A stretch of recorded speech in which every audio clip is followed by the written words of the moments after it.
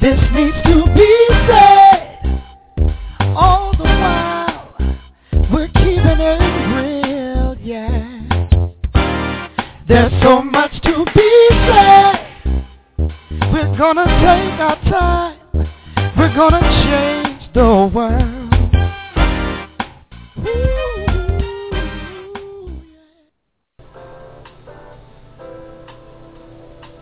You are tuning in today to This Needs to Be Said, TNTBS, and I am your host, Catherine Waddell.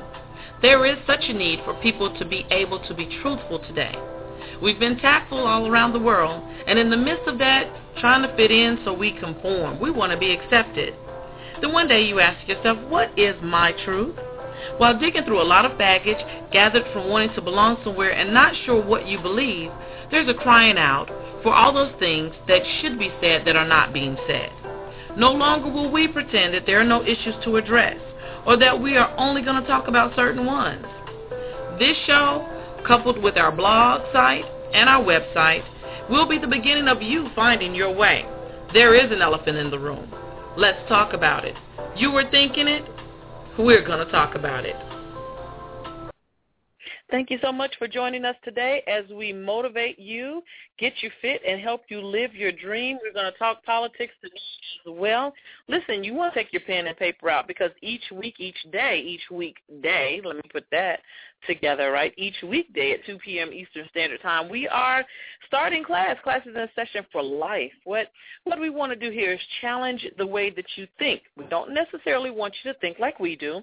However, we want you to question the way you've been living. Is it really what is for you? A lot of times we're doing things because our mom did it that way, our dad did it that way, our grandma and them did it that way. But why are you doing it for yourself versus just following the pack? Does it really fit for you? Does that religious institute fit you? Does that way of eating fit you? Does that way of living, does that community, does it fit you, who you truly are? The biggest gift, the best gift you can give yourself is to be your authentic self.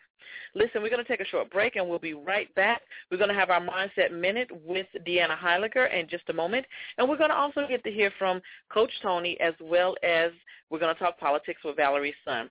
So don't you go too far, but get your pen and paper. Class is in session.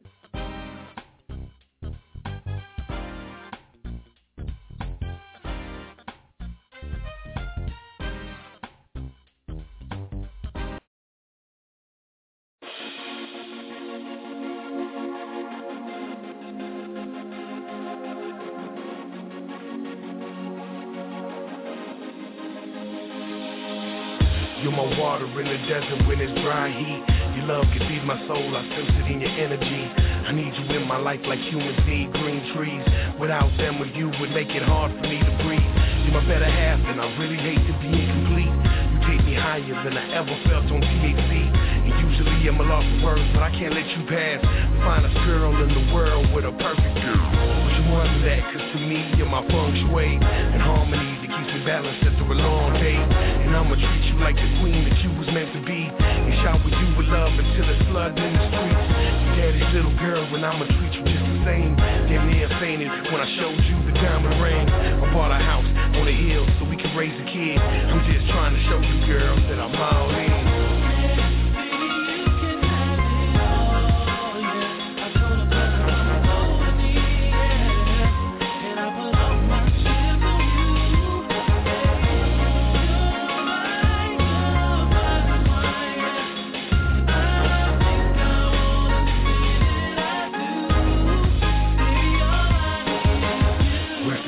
Nothing else that you can trust in me.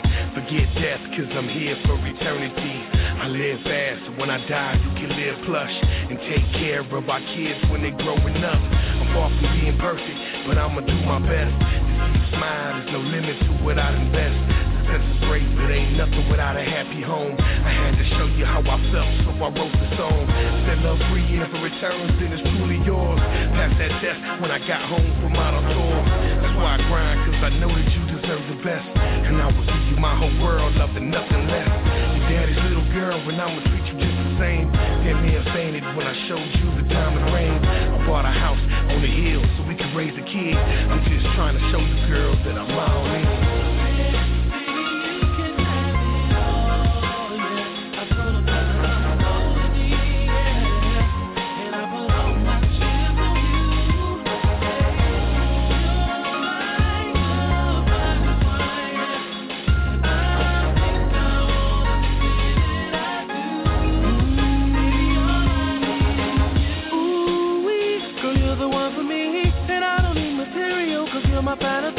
My girl a bad chick, plus she ride for me. You're my centerfold and baby I'm your magazine. Yeah, you's a black chick, keep on my side chick. The only one that I could see pushing my whip. Girl, you're my everything, and I am truly yours. Let's consummate this love, now tell me what you're waiting for. No other like you, girl, it's just you and me. You're my fantasy that turn into reality, and I don't ever wanna lose you. I've gotten used to the usual. Daddy's little girl and I'ma treat you just the same. My baby faded when I showed her the diamond ring. I bought a house up on the hill so we can raise the kids. I'm trying to show you, girl, that I'm all in. Oh yeah, I told her that I'm all in, yeah. And I put all my chips on you.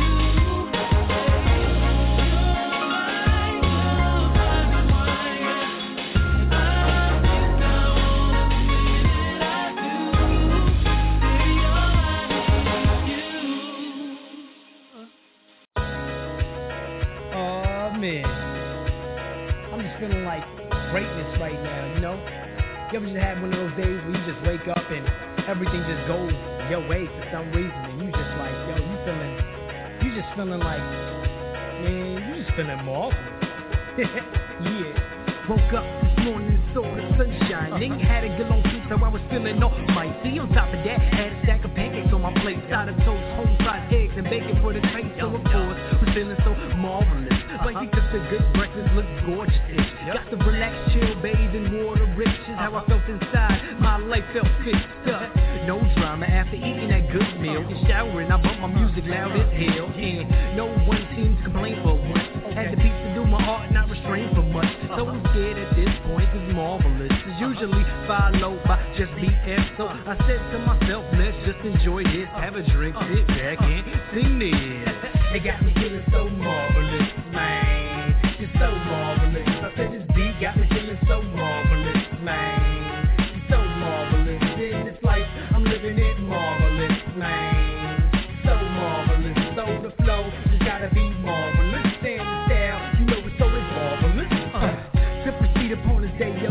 I got the brand new X-Men comic, flip right through the pages. I was on my way to Soho for some clothes, brand new streetwear for the nice photos. And step into the party looking marvelous. New snap hat, keychains and fresh kicks. Even the belt and pin accessories legit. Everybody trying to catch on to the style of Feel X, but they'll never get it though. My insight's incredible. The game's in the stronghold, making myself go like a hoe. Perform on stage, get praise this day is just beyond doing what I could have fathomed. I'm turning to Mr. Marvel.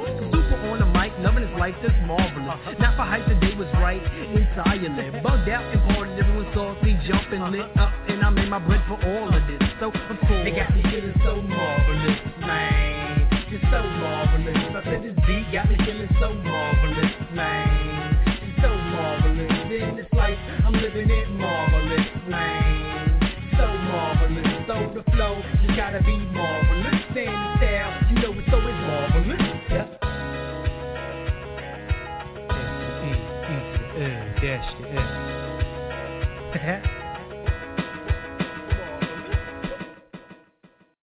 There will never be a point in your life where it's the right time to do a great thing. If you're waiting for that perfect moment, that perfect timing, it's not going to happen. You know what you have to do? You have to create the perfect time and the perfect opportunity and the perfect situation. That a lot of people become comfortable. They stop growing. They stop wanting anything. They become satisfied. People getting ready to go to jobs that they don't like. Jobs that are making them sick. You see, when you're not pursuing your goal, you are literally committing spiritual suicide. When you have some goal out here that you're stretching for and reaching for that takes you out of your comfort zone, you'll find out some talents and abilities you have that you didn't know you have. When the messenger of misery visits you, what are you going to do? What will keep you in the game? There are things that you think you'll never need to know, that you may only need to know one time in your life, but that could save your life because you had that knowledge. Unless you attempt to do something beyond that which you've already mastered, you will never grow. What is it that you looked at some point in time and you decided that you couldn't do it, that you talked yourself out of it? You're waiting on your next door neighbor to make it happen for you. It may not happen. If you're waiting on your mother or your father, they may be so ancient in their thinking that they don't understand this opportunity that you have. And if you're waiting on them, it may never get done. You don't beg average people to be phenomenal. You don't beg good people to be phenomenal. You just are phenomenal, and you will attract phenomenal. What reason can you remember that you can call on, that you can reach on, that can make you get back up? Find that reason. If you're not where you are, if you're not where you want to be, if you don't have what you want to have, if you're not where you think you should be at this particular place, it has nothing to do with the system, but it has everything to do with the fact that you're not making the sacrifice. I want you to make that dream become a reality, because if you don't, you will be working for somebody else to make their dreams become a reality. Everybody is against you or don't believe in you no more. And let me tell you something, that's a lonely feeling. It's a lonely feeling, particularly people that you're doing it for. Most people take their greatness, take their ideas to the graveyard with them. Listen to me, if it was easy, everybody would do it. There are people right now who are working who don't want to work. There are people who hate their jobs, but they keep getting up to do it. The wealthiest place on the planet is the graveyard. Because in the graveyard we will find inventions that we never ever were exposed to, ideas, dreams that never became reality, hopes and aspirations that were never acted upon. The question is, what are you going to do with your time? What drives you? And greatness is a lot of small things done well. Day after day, workout after workout, obedience after obedience, day after day. When things don't work out for you, when things happen that you could not anticipate, what are the reasons that you can think of that can keep you strong? You will never, ever be successful until you turn your pain into greatness, until you allow your pain to push you from where you are to push you to where you need to be. Stop running from your pain and embrace your pain. Your pain is going to be a part of your pride, a part of your product. I challenge you to push yourself. See, it's easy to be on the bottom. It doesn't take any effort to be a loser. It doesn't take any motivation, any drive in order to stay down there on a low level. But it calls on everything in you. You have to harness your will to say, I'm going to challenge myself. I mean that what you did last week don't count. Today is the only important day. There are 86,400 seconds in a day, and how you use those are critical. You got 86,400 today, and what you do today is going to cement who you are. Nobody's going to talk about what you did last week. That the biggest enemy you have to deal with is yourself. There's an old African proverb that says, if there's no enemy within, the enemy outside can do us no harm. You have this opportunity of a lifetime. It means absolutely nothing if you don't take advantage of it in the lifetime of this opportunity. I got a saying that when life knocks you down, try and land on your back, because if you can look up, you can get up. If you want a thing bad enough to go out and fight for it, to work day and night for it, to give up your time, your peace, and your sleep for it, if all that you dream and scheme is about it, and life seems useless and worthless without it. See, it's time now. If you want to make this your decade, you've got to start saying yes to your life. You've got to start saying yes to your dreams, yes to your unfolding future, yes to your potential, as opposed to saying no. When you die on E. Leave no dream left behind, God. Leave no opportunity left behind. When you leave this earth, accomplish every single thing you can accomplish. Listen to me, you're going to be here one day, but you'll never get here if you give up, if you give in, if you quit. And finally, guys, you got to want to succeed as bad as you want to breathe.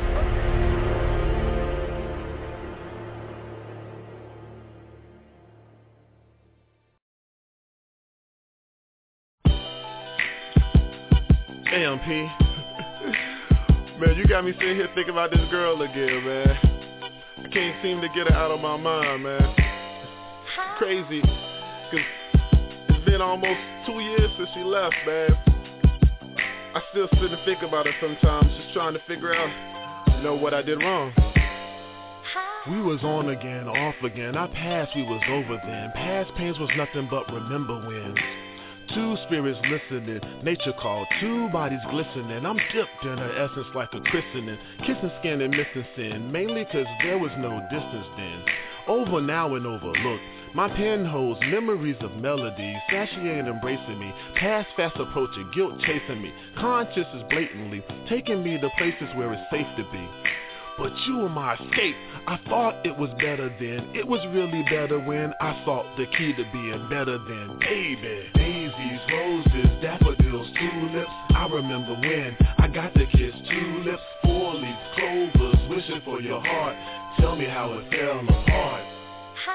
Lilies, posies, act like you don't know me. Caught me picking flowers, baby, that's the old me. Garden full of temptation, don't want that. Tell me how to grow us back. Commitment and loyalty, I really never heard of them until she wrote my wisdom and murdered them. My fear and my hesitance, my heart she gave it relevance. Now I speak of her with such reverence. She cared about my betterment. Now I'm writing letters when hope for a chance to be friends again. Gave my soul for you and I. Now I know the answer why I'm no longer blind to that ribbon in the sky. Pain in my heart for the days I made you cry. Begged me to talk to you, I didn't even try. I knew what would happen if I looked you in your eyes. My conscience would eat at me for keeping up a lie. Daisies, roses, daffodils, tulips. I remember when I got to kiss tulips, 4-leaf clovers, wishing for your heart. Tell me how it fell apart. Lilies, posies, act like you don't know me. Caught me picking flowers, baby, that's the old me. Garden full of temptation, don't want that. Tell me how to grow us back. Look out your window and watch for the summer wind. See metaphors and similes blending in. Comparison of two, poetry of me and you. Take a breath and feel us seeping in. Exhale and breathe again as I speak the synonyms, same as the subject of those gospel hymns. Saints rich in melanin who fell down and got up again, and now they ascend. So I take this pen I spin, notebook that I'm penning in, write apologies so my poem has good intent in it. No, you won't be here again, new day is imminent, as long as you know that this song has my repent in it. Daisies, roses, daffodils, tulips. I remember when I got to kiss tulips, 4-leaf clovers, wishing for your heart. Tell me how it fell apart. Lilies, posies, act like you don't know me. Caught me picking flowers, baby, that's the old me. Garden full of temptation, don't want that. Tell me how to grow us back. This segment of This Needs to Be Said is brought to you by me-to-the-power-of-we.com. To shift your mindset to be a better you, connect at me-to-the-power-of-we.com, because together is better. This is Deanna Heiliger from me-to-the-power-of-we.com. Thank you for joining me for this segment of Mindset Minute. Today we'll be speaking about giving a gift today. What is a gift? When you think of a gift, I bet many things come to your mind. It can be something tangible, such as money. You can give a gift of money to help someone. You can give a meal, make a meal. I've prepared meals before and have taken them to friends who've just had babies. It can be a wrapped present, maybe a birthday gift or a Christmas gift. It can be a written word in a card or a spoken word. That can be a gift as well if you give someone a very good talk. A gift can also be of your time. You can give someone your time as far as helping them with something they need to get done, maybe driving somebody somewhere, even a listening ear. It's part of your time, but if someone just needs to talk and you're listening, that's a gift. A gift can be as simple as a smile, a hug, a kiss, even giving your honest feedback. Maybe someone needs some guidance, or maybe by setting some healthy boundaries, you're giving someone a gift. Disciplining your children, that can be a gift. So when you give a gift, you honestly receive in return. You know, you've heard that saying, it's better to give than to receive. Well, when you give a gift, you receive. You receive love. You receive the feeling of joy for doing something for someone. You receive appreciation from that person usually, and satisfaction of, a job well done, and it just feels good to give. A gift is pure, and this is important. A gift is pure when it is given from the heart and when we expect nothing in return. So if we're doing something, giving a gift to someone, as I mentioned above, maybe your time or you're helping someone, but if you're giving someone something only to receive something in return, that is not truly a gift. So if you're giving someone something in exchange for money, or if you're doing something for someone expecting a thank you or some appreciation, that's really not truly a gift because you're expecting something in return. I've heard, many people, they do things to get accolades, to get noticed, to get recognition, and that's not truly a pure gift because you kind of are doing something in order to receive something in return. So that is not a pure gift. Also, if you're expecting a favor in return, hey, I'll do this if I get this in return, that is not a pure gift. Yes, it can still be a gift because you're donating your time or your money or your ear or something. But in order for it to be a pure gift, something just from your heart, you're doing it because it makes you feel good, it strengthens your character, it's sacrificial, maybe you're being transparent if someone's asking for your time and they need advice and you're sharing your heart with them, that is a pure gift. And I'm afraid that a lot of us don't give pure gifts anymore because we're so give me society. Yes, I'll do this, but what do I get in return? No, I'm not going to do that unless I'm compensated for my time. So there's a lot of that kind of egocentric, selfish attitude, even about giving. And giving should be pure, right from your heart. And it does feel good to give. So I want you to think about giving a gift today.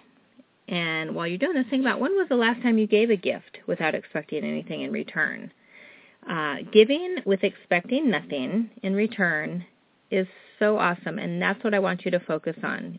Giving without anything in return. And sometimes giving anonymously is the best type of giving because you can't get anything in return if nobody knows who you are.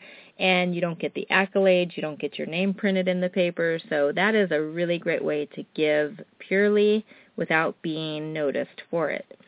So giving for the pure joy of making someone else's life easier, giving for the love of giving, that's what we'd like to do today. I'd like you to focus on giving a gift today, and maybe it will turn into you giving a gift every day. And I guarantee you, even if you're not expecting it, it will come back to you tenfold. That's just how it works. Thank you so much for joining me for this segment of Mindset Minute.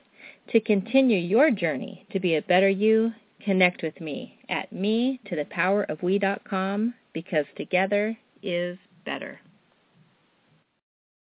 Have you ever wanted to feel more balanced? Do you wish you felt complete and whole? Do you want to be well organized and grounded? More joyful and less stressed? Would you like to have a positive outlook on life, which will in turn enable you to feel empowered? Then join us at www.me-to-the-power-of-we.com, where you will be inspired and stretched to become a better you, and to discover your personal journey to greatness, because together is better. Wow, I just found the most amazing book on Amazon.com called Dreaming Your Way to Pain-Free Living. This inspiring book is based on the life of the author who suffered a debilitating spine disease when he was 35 years old. The prognosis was life in a wheelchair. The author sought an alternative and developed a self-healing process using meditation, visualization, and affirmations. 12 months later, he was back in the gym. He used this process to change all aspects of his life, proving that a positive mental attitude can make all the difference. Get your copy of Dreaming Your Way to Pain-Free Living today at Amazon.com. I just discovered a fabulous website. If you're looking for products and articles to support and encourage a clean, organic, and holistic lifestyle, this site sources the best quality organic and eco-friendly products for baby, family, and even your pets. Learn how to grow your own vertical organic garden, purchase a rechargeable handbag, buy organic skincare, cosmetics, and so much more. Do you and your family a favor and go to organicfriends.com. That's ORGANICFRIENDZ.com. Everyone likes free stuff, right? What if you could access a directory full of free stuff like magazine subscriptions, ebooks, video e-courses, business consultations, online memberships, and so much more? Stuff like that. Deciding to become an entrepreneur is tough enough, so why not use free tools and resources to help you on your journey? Grab your piece of the free stuff at www.project-push.org. Then click on the free stuff link near the top to get started. www.project-push.org.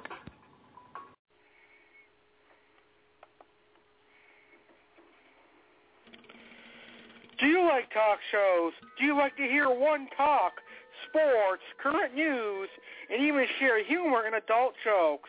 Then you'll love the Alex Cardinale Talk Show, which airs every Sunday night at 6 p.m. Eastern.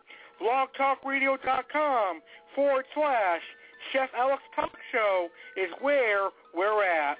347-989-1709. Dial 1 to let your voice be heard on the Alex Cardinale Talk Show. Royal Destiny Salon and Spa, where you are royalty. Specializing in children's hair, natural, weaved, and relaxed hair. Looking for a professional stylist who cares not only about how good hair looks, but also how healthy it feels? Then Royal Destiny Salon and Spa is the place for you. Royal Destiny Salon and Spa, located at 4936 Albemarle Road, Suite 14, Charlotte, North Carolina. Call today to schedule your appointment for a more beautiful you. 724-734-8043. That number again is 724-734-8043. I am a dreamer of the dreams woven, support network, dreams woven into reality, with a support system to help my business and entrepreneurs like me stay on track. Are you a dreamer? Do you need guidance or accountability to stay on track? Or simply want others excited about your dreams as much as you? Well, let's grow together. No excuses. Go to DreamsWovenSupportNetwork.org. Go to DreamsWovenSupportNetwork.org. Come on and live your dreams with me so I can breathe. Today's Help Me Settle an Argument bit is being brought to you by DreamsWovenSupportNetwork.org, where we're weaving dreams into reality. You will be given an argument to settle, and we want you to head on over to the TNTBS Talk Show Facebook fan page and post your response under the argument heading. See you on the fan page. Today's argument is there a purpose in having a house phone these days, or is your cell phone good enough? See you on the fan page. Hey, Rhonda Nails here, a.k.a. the Success Instigator. Listen, everybody gets mad with God. I mean, everybody. And if you haven't been mad, I just dare you to live a little while longer and understand what I'm referring to. You see, I was mad with God for a long time until I learned that he was just protecting me. But what do you do when you don't want God's protection? You want to live your life and run your business the way that you see fit. You see, I felt I had 3 good and valid reasons to be mad with God. Number 1 reason, blind. I went blind in my left eye at the age of 5. I fell down a flight of stairs, and it caused me to lose vision in my left eye. Now, does God know what it's like to be teased, to be ridiculed, and be the basis of every cockeyed joke growing up? Number 2, I was broken. I trusted one man a little bit too much, and that trust gave me the title of becoming a single mother and also a victim of domestic violence. Does God know what it's like to become broken after trusting someone? Number 3, bankrupt. Now listen, I'm not a shopaholic, nor did I waste money on a lot of frivolous items that I couldn't afford. I simply wanted to modify a mortgage payment due to a down economy. Now, does God know how embarrassing it is to have to file bankruptcy? Does he? So you see, I had a good reason to be upset with God, and if that's what his protection can do for me, I don't want it. Or do I? You see, I didn't like what God had allowed in my life. It was painful, it was horrible, and it was very embarrassing. I never wanted anyone to know about my so-called physical impairment, my baby daddy situation, and of course the money problems, the money troubles. I mean, what kind of God allows such torture? My life and my relationship and my money were supposed to be for my eyes only, not for the world to laugh at. But then it happened. You see, God gave me a revelation, a wake-up call, and a come-to-Jesus meeting all rolled into one. He says, your life isn't even about you. And I'm like, say what? You mean all that hustle, all that hard work, and all those sleepless nights were not for me to achieve something greater than myself? Well, now I'm really upset. So you see, listen to me. God will protect his investment, and all of us are his investments. He will protect you when you don't want it. He will allow rejection when you don't like it, and he'll give you unmerited selection and favor when you're not even qualified. No, it's not fair. It certainly isn't fair, but it's part of an incredible plan to touch the world through my simple story of the push, pursuing until success happens. It's something that I learned while I was being ridiculed for being cockeyed, torn down for being a single mother, and embarrassed as a candidate for bankruptcy. You see, those 3 B's are the fuel behind my company, Project Push. When I have days where I just don't want to do it anymore and everything is just heavy, I remember the 3 B's that he allowed me to suffer and to push through. I remember those 3 B's: blind, broken, and bankrupt. You see, I remember, and I always keep in the back of my head, that God will protect what he uses, and he used me, and it's okay, because I know that his protection may look like suffering to a lot of people, and it may look unfair to most people, but it's only training through his protection. He's only setting me up so that he can blow me up. You see, his protection is not always welcome, but it's needed, it's validated, and it is always, always, always justified. Now, the question is, who is going to push with me? This is Rhonda Nails, a.k.a. the Success Instigator. Connect with me at project-push.org.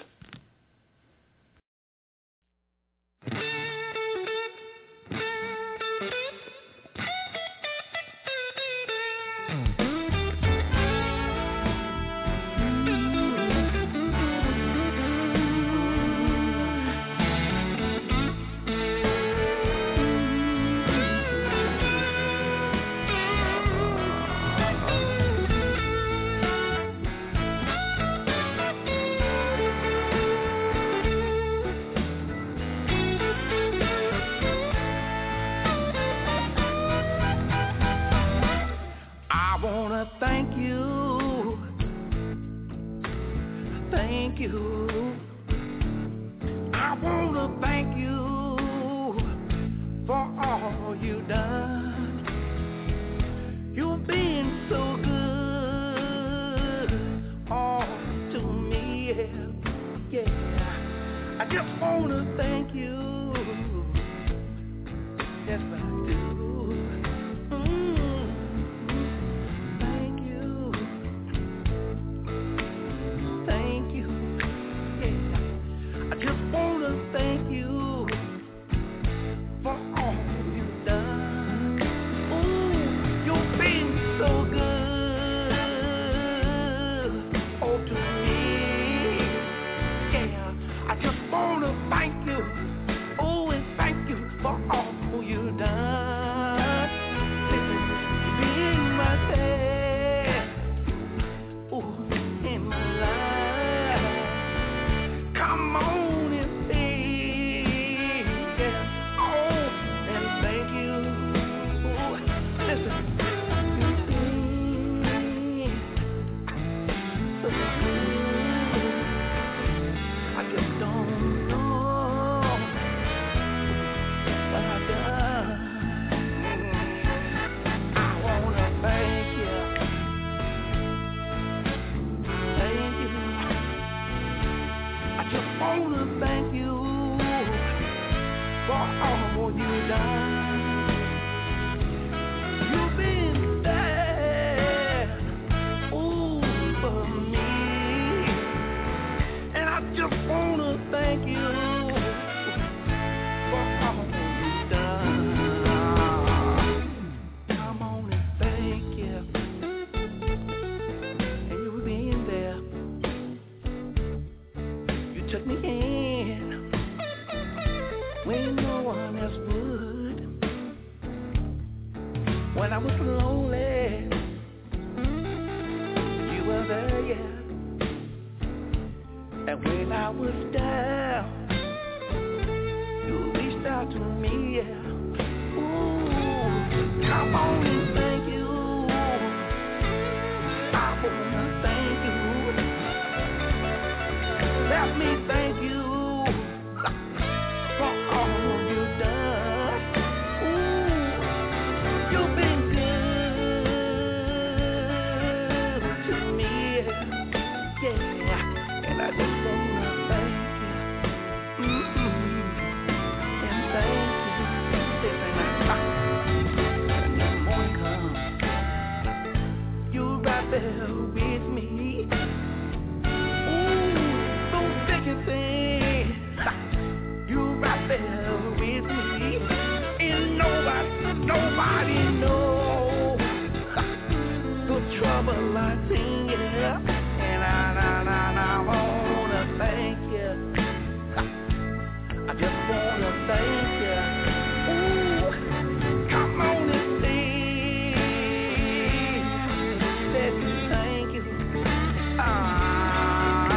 And thank you. I wanna thank you. You've been so good to me, yeah. And when I need you, you were right there. Right away my tears, and you helped me. Right away my blues. Yes, you did.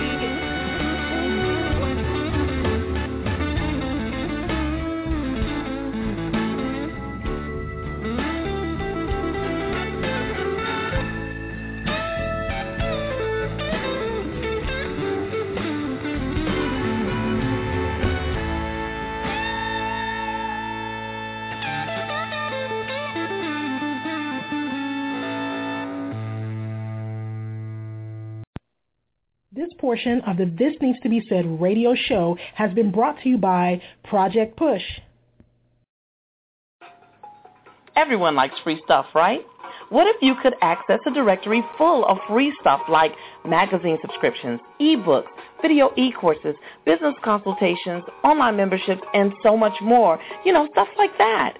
Deciding to become an entrepreneur is tough enough, so why not use free tools and resources to help you on your journey? Grab your piece of the free stuff at www.project-push.org. Then click on the free stuff link near the top to get started. www.project-push.org. Everyone in the world has gone to bed one night or another with fear or pain or loss or disappointment.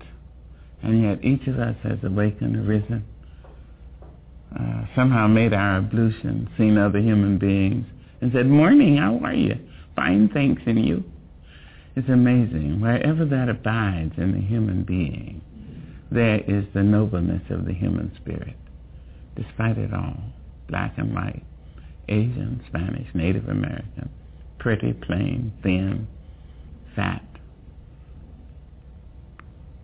vowed or celibate, we rise.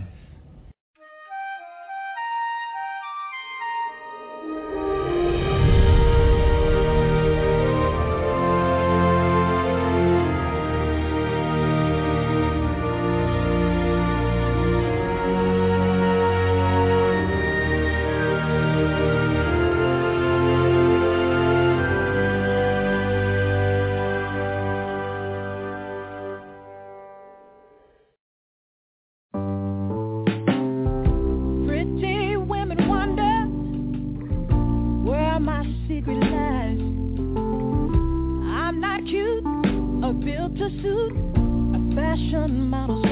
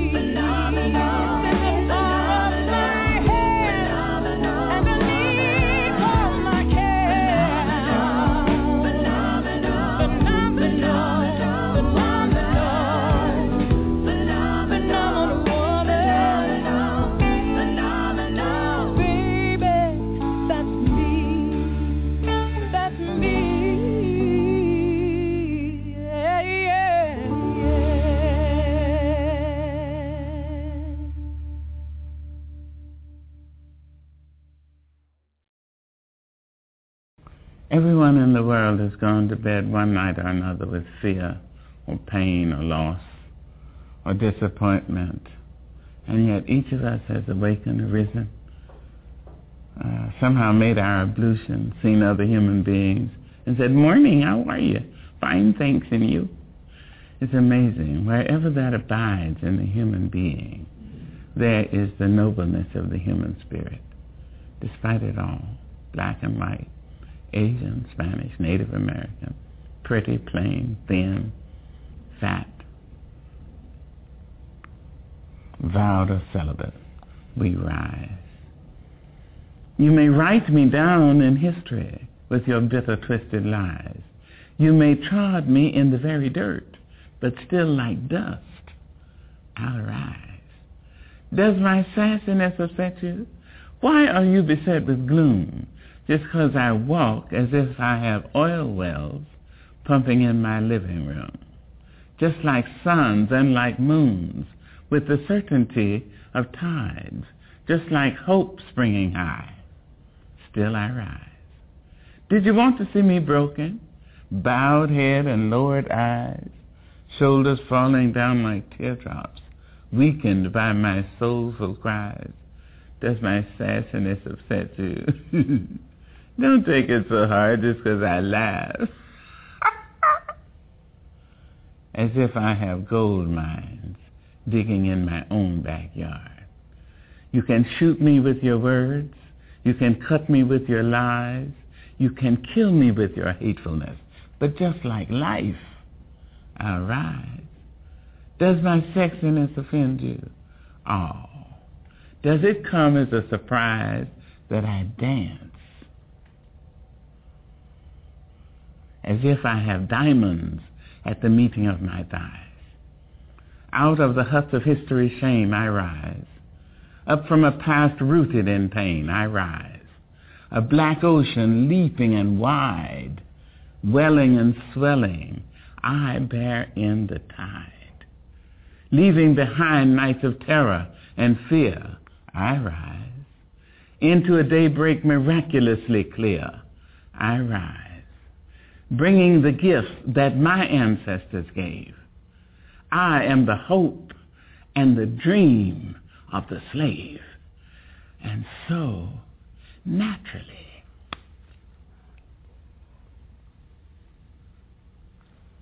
there I go rising.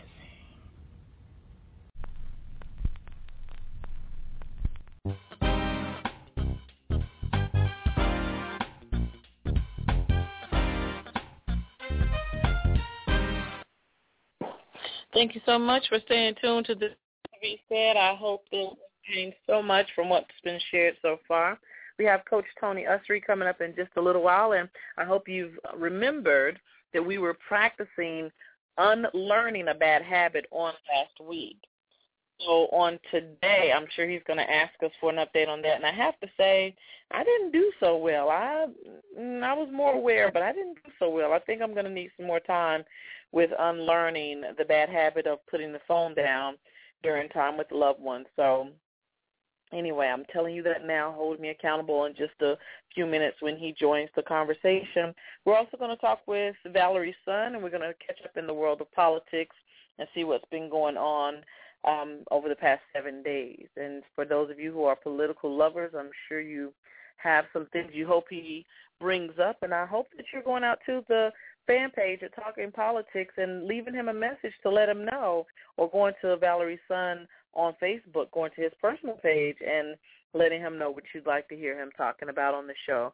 I can't know it all, guys. I'm still learning about politics myself, but we know someone who knows politics. What I want to put in front of you today over the next several minutes is perception versus reality.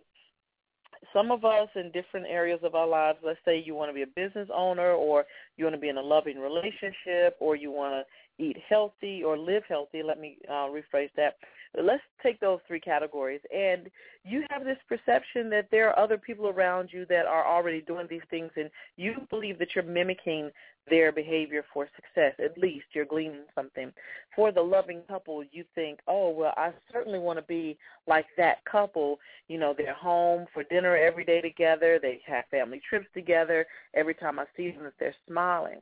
And not understanding or realizing that your reality, well, your perception is your reality, but what you're seeing is what's happening on the outside, or how they know how to behave when other people are watching.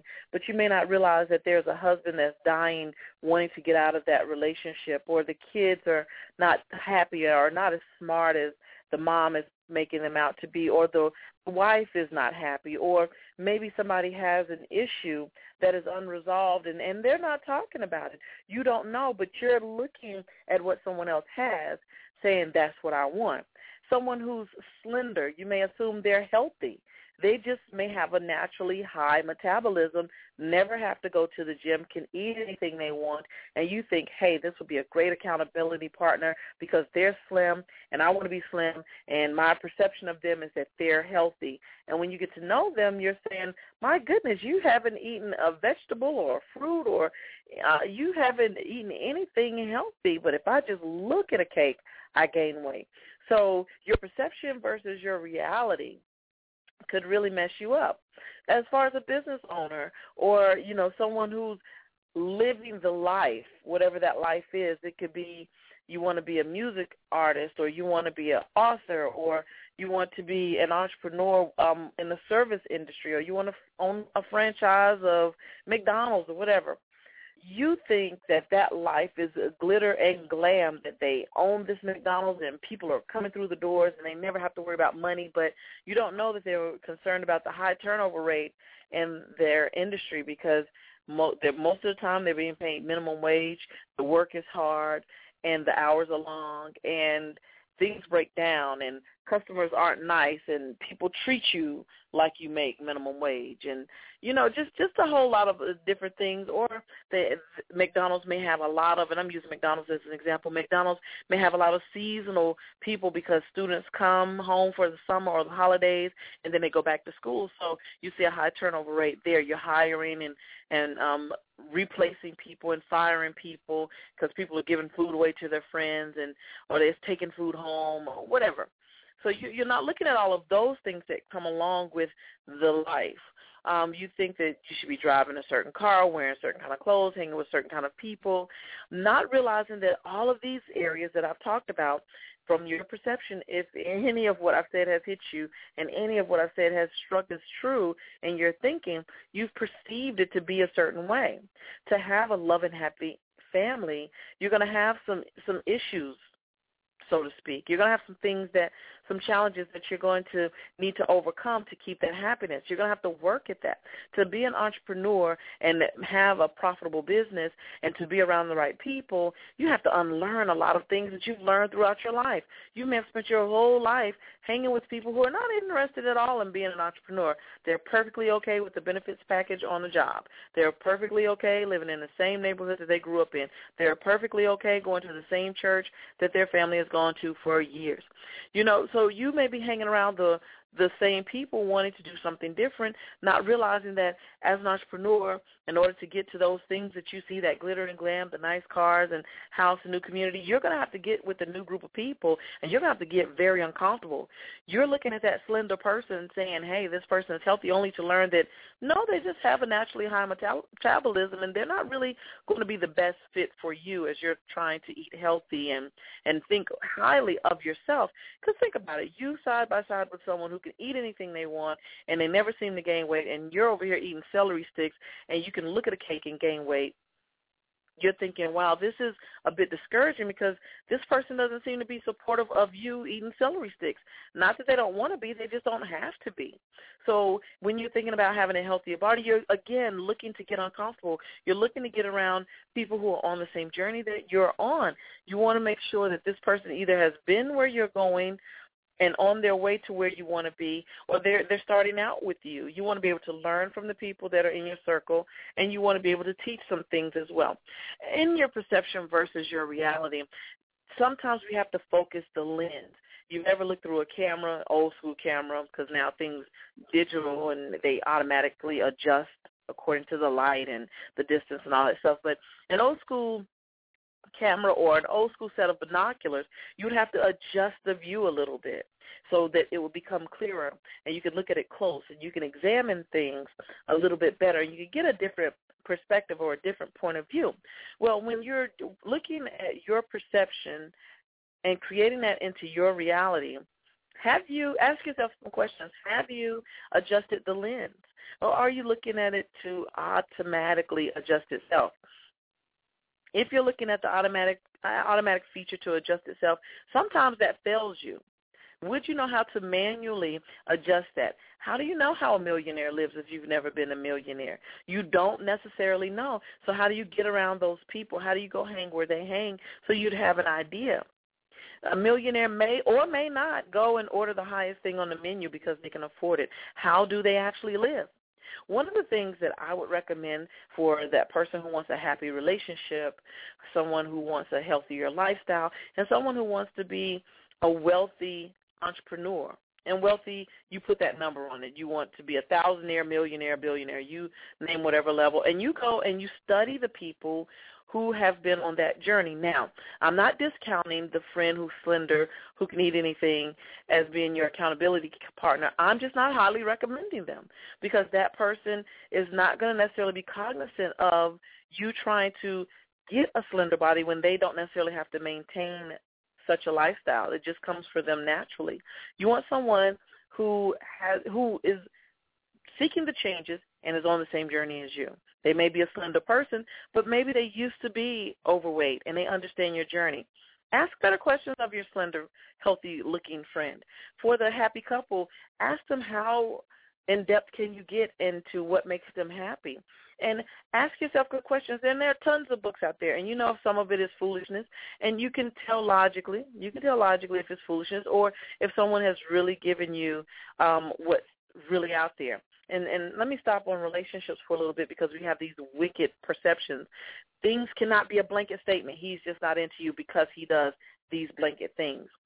He could do those things and it just be a sign of his immaturity, but he absolutely loves you and wants to be around you. His love limit may just be a limit, and he needs to be stretched and taught how to love you. And that doesn't mean you're changing him, but how do you feel about him? How do you interact with each other? He may not be into you according to a blanket statement, but is he hanging out with someone else? Is he spending his time elsewhere? Is he just not doing the things you want him to be doing? We cannot always get advice about a happy relationship from other people, but you can glean quite a bit from people who have understood it takes work. And all things do take work. You just have to be willing, and can you make it fun along the way? My sister has an older set of twins with autism, and that could be perceived as a challenge.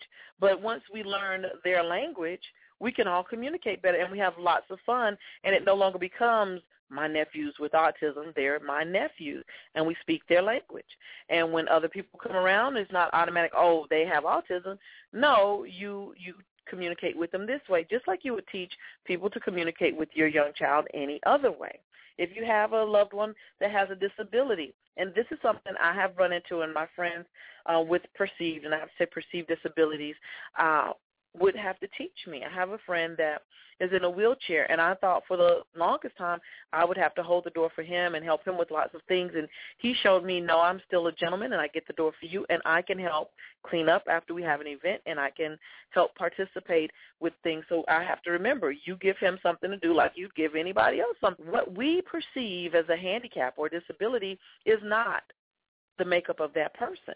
And sometimes when we do that, we limit ourselves and we limit those relationships and we limit our growth when our perception is skewed. How do I know if my perception is skewed? And we're about to take a short break. Is when you ask better questions versus assuming. When you say things like, well, I thought you, I assumed you had, I figured, I automatically concluded. None of what I just said I asked you and you told me. None of what I said is something that would say you observed a person's behavior and you concluded that this is what they do. If you see someone go running every day, you say, okay, well, they're running, and depending on what they're wearing, unless they're wearing all black and they're running at a hasty pace and they have something under their arm like they've stolen something, chances are they've gone to exercise. But still, if you do not ask the question, a lot of times you won't know and you'll be left with assumptions, again, which will be your perception, which would, again, be your reality. Is your reality your perception, and is it skewed? Ask a question of someone who's in business. If they've been in business 1 week, 1 year, 5 years, 20 years, 30 years, each one of those levels are going to have something different to offer you. 1 week might have a lot of fear. 1 year might have some growth. 5 years would have a lot of growth. 30 years, tons of growth, and there should be a lot of profit potential there as well. And they should be willing to share those things with you unless they still harbor fear that you would take over their idea. But I'm thinking at 30 years or longer, they would not. Are you guys getting a good idea of when I say your perception could be skewed, your perception versus your reality? You want to ask good questions of it. You want to ask good questions. I'm perceiving that this person is interested in me because they do these things, and I read it in a book. Okay, did I ask that person if they were interested in me? Did I ask that person if they were interested in doing business with me? Did I ask that person if they had the same goals as I had? And could we be accountability partners where we held each other accountable for reaching those goals? And if the answer is no to any of those questions, you are assuming, and it's your perception. Unfortunately, our perceptions are our reality, and sometimes those things are skewed. We assume that seeing is believing. My parents told me once, believe half of what you see and none of what you hear. Especially when you say none of what you hear, it's the gossiping. Someone tells you, oh, I heard this thing about so-and-so. Believe none of that if you haven't heard it from so-and-so. Yes, so-and-so could probably lie to you, but if you go to that person and you have a relationship with that person, chances are so-and-so is going to tell you the truth. You saw so-and-so out somewhere and it appeared that they were doing something that you would consider immoral. Did you go to them and say, hey, I saw you put something in your pocket. Did you pay for that? Did you steal that? Or I saw you out with this person that's not your spouse. Were you cheating? And then the big question is it any of your business? If it's some of your business, if this was going to be a business partner of yours and you believe that they stole something, you better talk to them and ask questions. Don't turn a blind eye or a deaf ear to that situation. Now, if someone's whispering in your ear, no, you go to your associate. But if you see something, go to them and ask them. Don't perceive that they're stealing or they're doing something unethical, because if you're doing business with them, that could be a reflection on you, and you can speak on their behalf when you get clarification of what it was that they were doing. Okay? Perception versus reality could get us in trouble if we do not ask good questions, and that is what I want to leave you with today from this Dreams Woven topic. I'd love for you to join me at Dreams Woven Support Network.org, free membership. Go out and you can follow the blog. And you can also see the businesses that are listed in the business directory. But it's a free membership. See how we encourage each other. There's a free call. There's lots of things to get you on a track for you to live your dream out loud. I'm not promising to make you a millionaire, so I don't want to get that perception stuck in your head, but I want to teach you how to get going, how to start your business and maintain your business. We're going to take a short break, and when we come back, we'll be talking with Coach Tony Ussery, and I hope you have your bad habit ready to take notes on how to unlearn it if you struggled like I did this past week.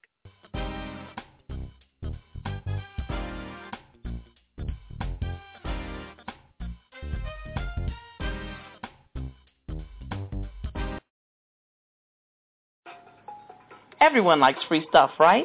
What if you could access a directory full of free stuff like magazine subscriptions, ebooks, video e-courses, business consultations, online memberships, and so much more? Stuff like that. Deciding to become an entrepreneur is tough enough, so why not use free tools and resources to help you on your journey? Grab your piece of the free stuff at www.project-push.org. Then click on the free stuff link near the top to get started. www.project-push.org. I just discovered a fabulous website. If you're looking for products and articles to support and encourage a clean, organic, and holistic lifestyle, this site sources the best quality organic and eco-friendly products for baby, family, and even your pets.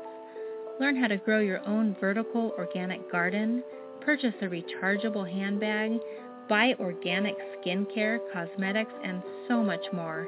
Do you and your family a favor and go to organicfriends.com. That's ORGANICFRIENDZ.com.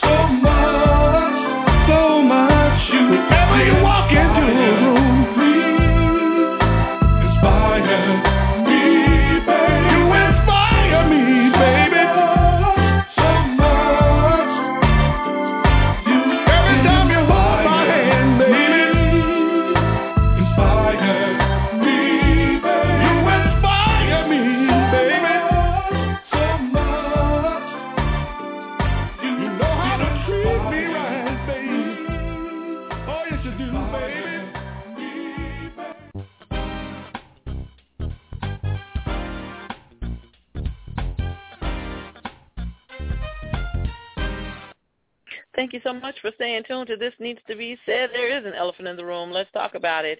We're getting ready to be joined by Coach Tony Ussery, and we are going to give an update on our unlearning of a bad habit from last week. So at this time, I'm welcoming back Coach Tony. How are you? I'm doing good. How are you doing? Terrible. I didn't realize it was going to be so... Because I didn't realize it was going to be so difficult unlearning this habit, I spent more time last week being aware that I was even doing the habit. And I really just gave you something last week because I was like, I'm not going to give them a habit I really want to stop. But when I announced it, my loved ones was like, yeah, I'm glad you said that one. That's the one we want you to stop. And so I was just more aware that I was doing it, but I was not actively stopping it. It's kind of like, someone sees you doing something, you're in class and the teacher catches you, so you kind of hurry up and like hide something. That's what I felt like all week long. Right. So I was like, I did not do well at all with this breaking a bad habit. I was still trying to do it. Well, actually, you did better than you think, because the first thing you have to do is be totally aware of the habit, and that you have to be able to see it each time you do it, because then what's happening is that you're starting to reverse the process, because when you form a habit, usually you get comfortable with it, so it just becomes a part of you, and you don't even think about it. But now that you're thinking about it, that means that you're uprooting the habit. You're starting to see, okay, the absurdity in the habit and the badness in the habit, and you're more cognizant of it. It's like when an alcoholic is taking, he goes to sip on that drink, usually he's just, down and doesn't think about it. Now he's at least thinking about the fact that this is not something he should be doing. That's the first step in the realization. And then once you realize, then you can go from there. But you have to realize first that and your mind has to be cognizant of the fact that each time you do it, this is not what I'm supposed to be doing.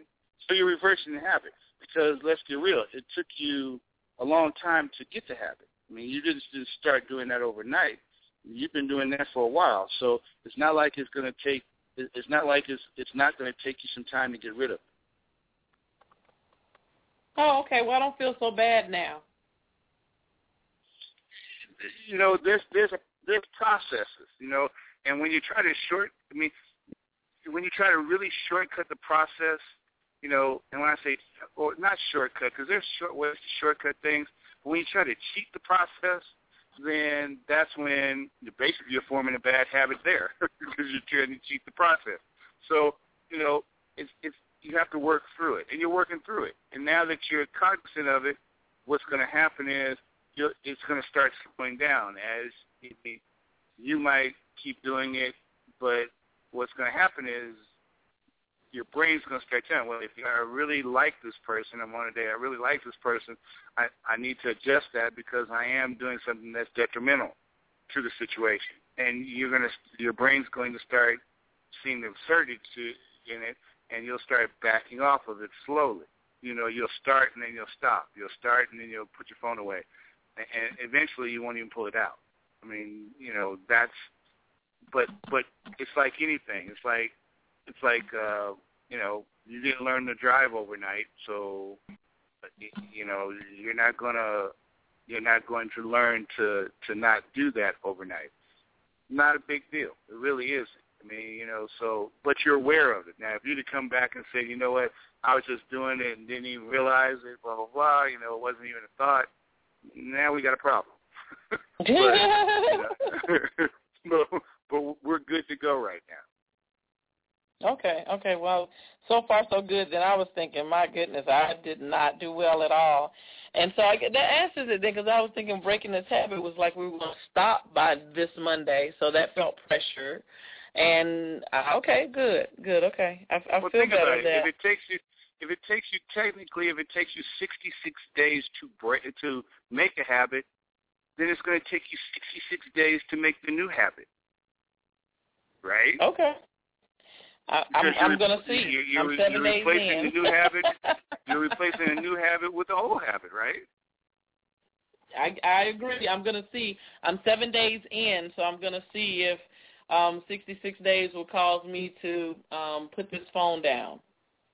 Yeah, see, and the thing is, but you're going to be working on it every day. It's something that you're going to be working on every day. Next step is using that. Remember the lesson I gave in how to use going to the movies and seeing the vision.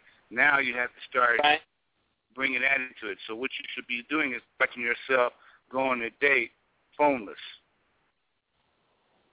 And just having a good time. Exactly. Watching yourself go on a date and watching yourself in your mind. You can even have your phone sitting on the table, but you never touch it. Because guess what? It's your mind. You can do what you want. So, now you just watch yourself just doing over. Be dressed differently.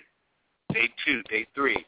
You can have as many dates in your mind as you want to, in a day. I mean, think about it. I mean, how many dates can you have? It doesn't take you long, so you can actually get 10 or 12 or 15 of those in a day.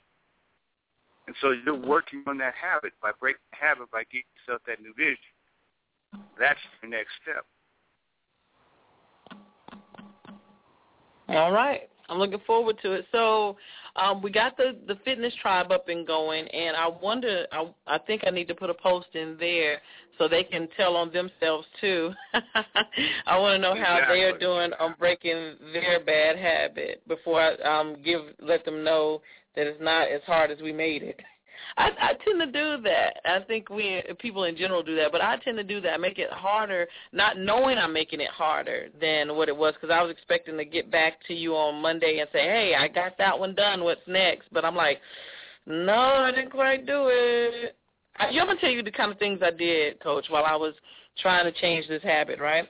I realized I was on my phone. I'm looking around, see who's looking. Then I even dimmed the light on my phone so it wouldn't seem as obvious that I'm on the phone.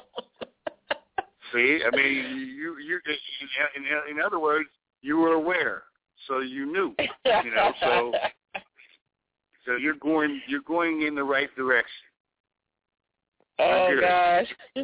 So yeah, I'm going to be interested in hearing about everybody else's bad habits on the tribe to see where they are as well. Because me, I actually got another half hour sleep.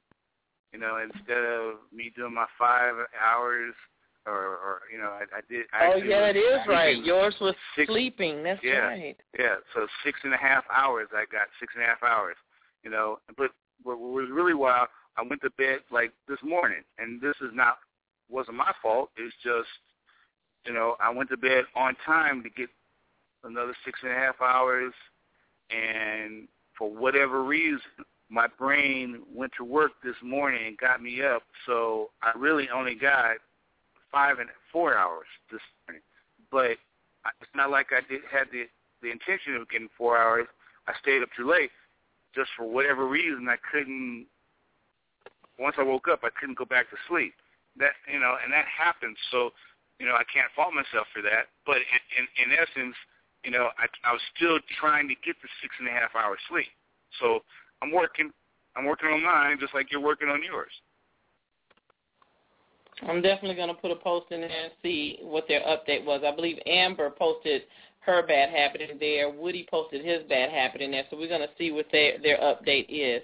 So with that being said, we have 66 minus 7 days to work on this bad habit. What's our take action for this week? What are we doing? Where are you moving us to? What are we doing? Well, on your habit, I told you what you start doing now. Now start envisioning yourself doing... Oh, the movie. Visualizing the movie. Okay. Yeah, inside the movie and, changing the script of what's going on. That's on your bad habit. But what I have this week is I'm going to make people's lives a little easier this week. The reason I hadn't posted, I was at the Mastermind retreat. And so I learned a couple things. The guy that headed up the retreat, he taught us a couple things, and he was teaching us about time management. And I know we're all guilty of for whatever reason, of bad time management at some points in our lives. But the bottom line is that he made us do something, an exercise that really showed, where it's the 80-20 principle, where 80% of what we do, 20% of what we do actually gives us 80% of the pleasure in our life, actually gives us 80% of the productivity in our lives, actually gives us the 80% of the happiness in our lives, that 20%. The other 80% that we do is just busy drudgery, sometimes necessity, but really some of the stuff that we can cut out of our lives that is not doing us any good. And so that's something I want to talk about today, if you're ready for it. I'm ready. So what I want you to do is draw a triangle. Get a piece of paper and a pen and let me know when you have it. Oh, hold the moment. You want me to have a clean sheet of paper? Hold the moment. You want me to have a clean sheet of paper? I'm getting it. Go ahead. I'm drawing a triangle. Okay. All right. And then what I want you to do is I want you to put a line, 2 lines, one at the top making a smaller triangle, and then one toward the bottom. So you have 3 sections. Okay. Okay. So now in the one section, I want you to, the bottom section, I want you to put the things that you really hate doing in life. You do them every day. I'm taking a day and the things that you do but you really don't like to do. I want you to put that list. I want you to put here's what I want to do. I want you to put a list on a piece of paper. And you can number it, don't have to number it. And what I want you to do while you and I are talking, if other people want to do this exercise, is I want you to write out the different things that you do on a daily basis. It might take you a couple minutes to do this. Like I get up, I brush my teeth, I get up, I comb my hair, those type of things. I want all that on the list. Okay, so whatever you do in a day, I want you to draw it out. All right, while we're talking, and the reason I want you to do this is because I want people to actually see. We all talk about time, and one of the things that he taught us is that time management is a myth, and I'll explain that later. And so is time, and productivity is a myth. And I'll explain that later too. And what we're going to do is we're going to deal with the personal life today, and we're actually going to deal with fitness and the business life next week on this.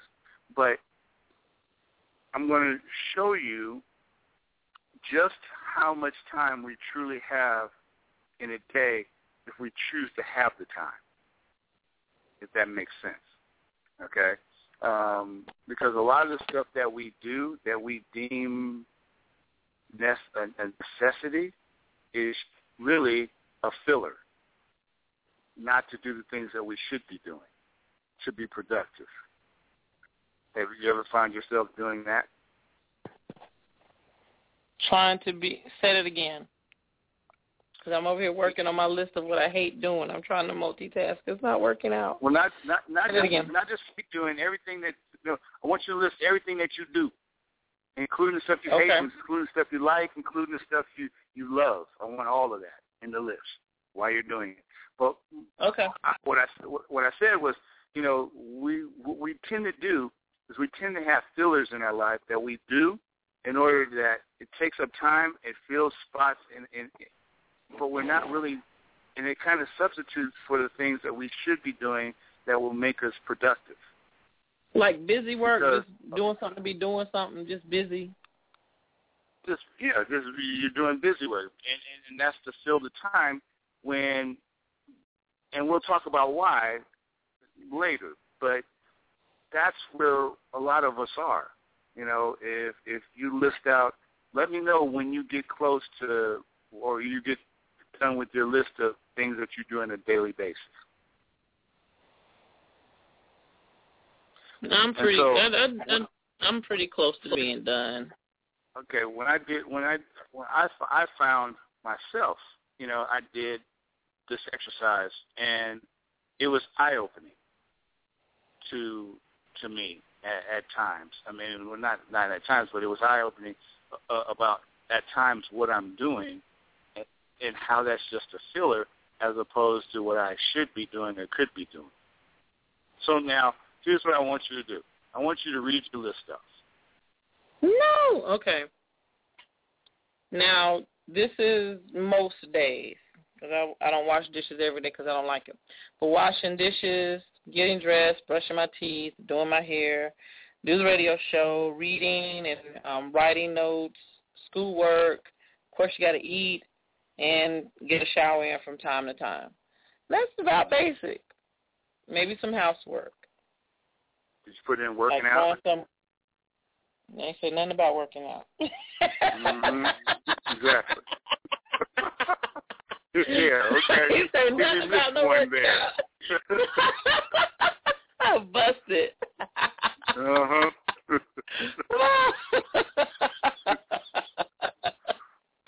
Why? You set me up. No. This is a setup. Cut. We're going to break. I'm just kidding. You set me up. That was a setup.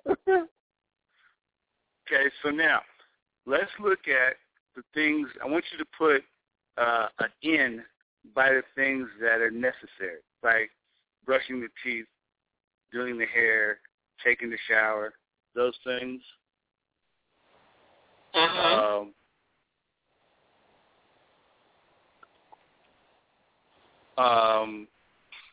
Put it in by everything that you feel that's necessary.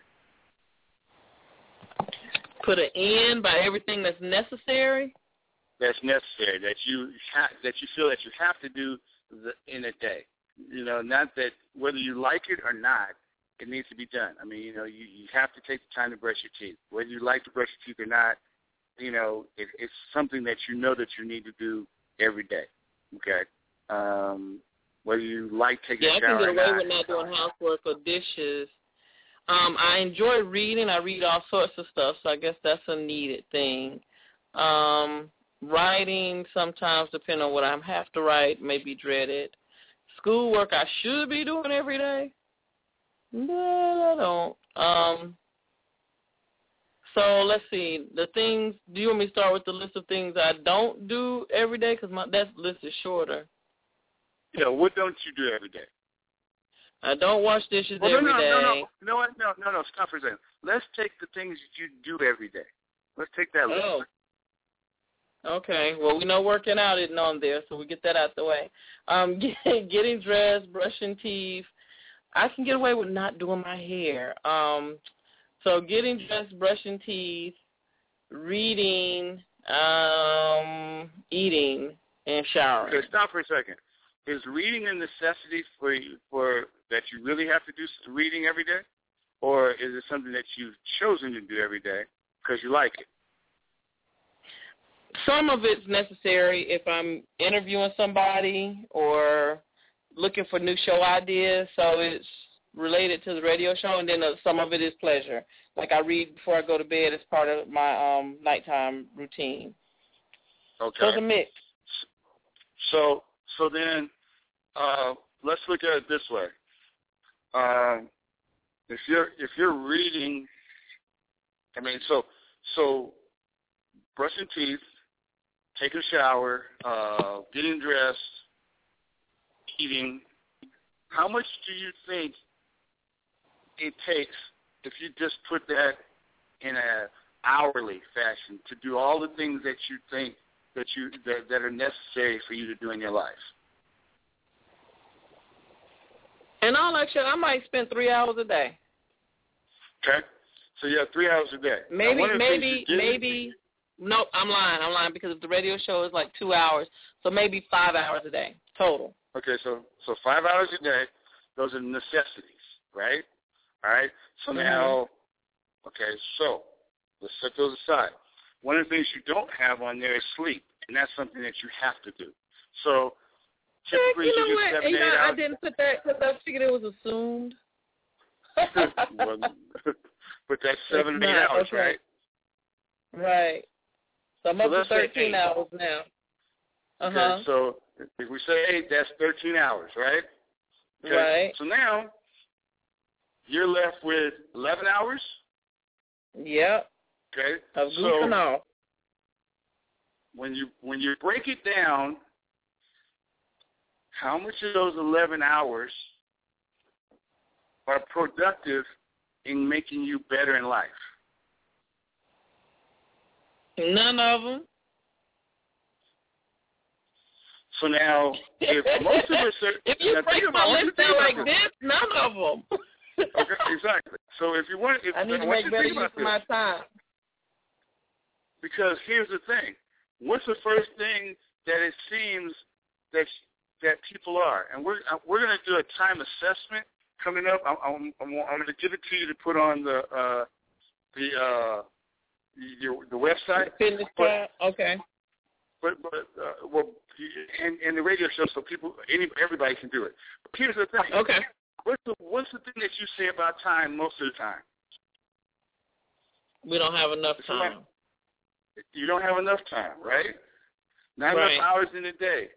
Too busy to get everything done, right? Okay. So what you just said, because what you just said is typical about everybody as far as their time is concerned. So you just said 11 hours isn't enough time in your day to get everything else that you need to get done. That's what you just said. That's true. So you want us to wrap up right there because you just stepped all over my feet. We done here, right? We done. We can do the rest of the triangle next week, right? My goodness. But here's the thing that you need to understand. Once you get a perspective on time, then you can conquer it. That's the beauty of it. Remember, 80-20 principle. So if you have 11 hours, 20% of what you're doing is going to be significant for 80% of the results that you get. Okay?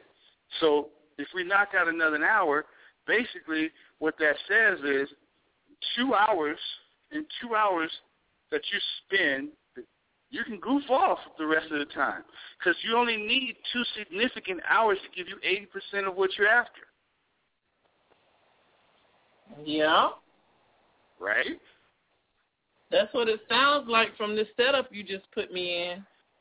Okay. So why is it that we're not having the success that we would like to have? Because we're goofing off? Because we're not taking those 2 hours and doing what's significant. We're not doing that work. That's what we need to start focusing on. Think about it. That 2 hours could be the difference between you being super successful and just where you are. And you could be on a good level or not so good level, or average level, above average level, below average level. Doesn't matter. But if you significantly change those 2 hours, what could you really do? And if you decided that you were going to do more than 2 hours and maybe add a third hour, just how productive and how successful would you be? You are wrapping up now. I mean, I'm just like, I'm stuck. I don't have the answers for you this week. You stuck me. I was not prepared. Well, now I want to go back and add more stuff. I want to add more stuff on my list to justify the time now. So what we're going to do is I want people to think about that this week. I want them to really do that evaluation this week and look at their time. Look at what they do. Okay? Now, some people will say, well, I have an 8-hour job. Okay, so They'll throw 8 hours of work in there, okay? But if asked if that's making them happy, their 8-hour job, most people will say no. Okay? And we're going to discuss that next week. We're going to discuss the no's and the things that don't make us happy next week. All right. But for now, I want everybody to evaluate, do this time thing, and evaluate where they are. All right. And I'm going to send you the time the time scarcity assessment. This is after we do our list, all right? Yes. Okay. Because these are the 7 questions that you're going to answer, and you'll start to see where we're going to really see where people really are. Now you tricked me. I feel tricked. The next 2 to 3 weeks, this is going to be a life-changing thing. Just this right here.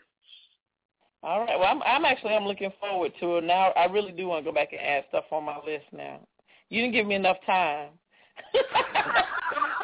Anyway, we've been talking with Coach Tony Ussery, author of The Fitness Game. Also, he is our leader in the TNTBS Fitness Tribe. If you have not joined the group on Facebook yet, please join the TNTBS Fitness Tribe. People are sharing their different meals and recipes, their fitness regimens, as well as the things that are holding us back. We're still working on our one bad habit that we want to break, and some of us started last week, and we'll be giving our updates. I gave mine and found out I wasn't doing as bad as I thought. But this time we're making a list of what we do every day. We're looking at getting more success in our lives. And it sounds like we'll be able to do that in 2 hours, but I don't know if that's the challenge or not. But you want to stay tuned. Join us back on Monday when we talk with Coach Tony Ussery again. But join the Fitness Tribe in the meantime. And, Coach, are you still doing the free strategies for the TNTBS listeners? Yep. Okay.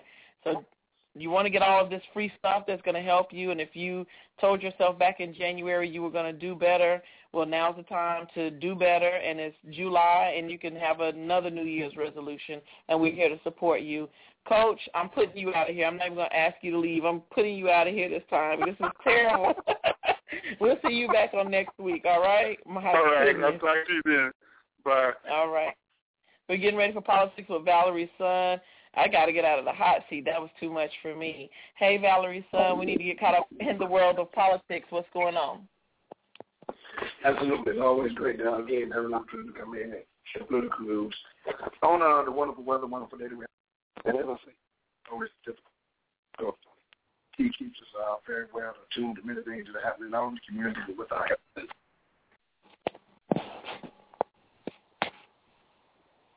Uh-oh. All right, are you there? All right, let's try this again. We might have a little trouble with the connection there.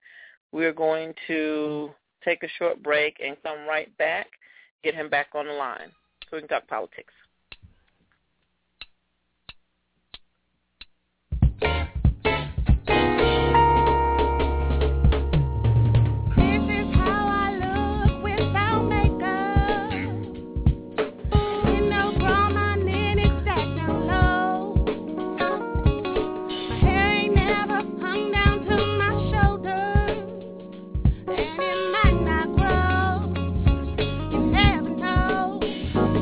I'm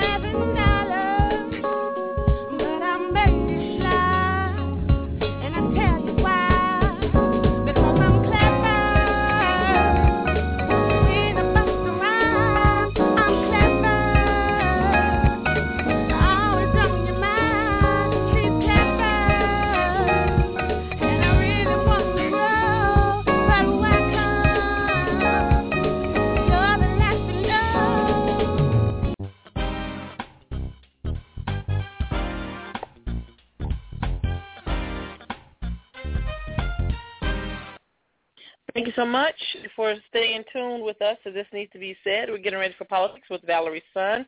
Are you ready to go? Yes, absolutely. You're enjoying that weather too much. That's what it was. Stay out the window. Some of the holidays. We're going to be coming off the holiday weekend. That'll get you too. Yeah, that can mess you up. That's some of the things that are going on. But there are just a few things that are taking place that are kind of important and significant. One being that right now, the new voter law is actually being tested in court today, and it will continue probably until the middle of this week, when they're actually going before federal judges. The arguments in the lawsuit found to block the legislation from going into effect for the midterm election in November. We're talking about the new voter laws that were passed on last year. U.S. District Court Judge Tom Schroeder is scheduled to begin hearing these arguments today in the case of the League of Women Voters of North Carolina versus State of North Carolina.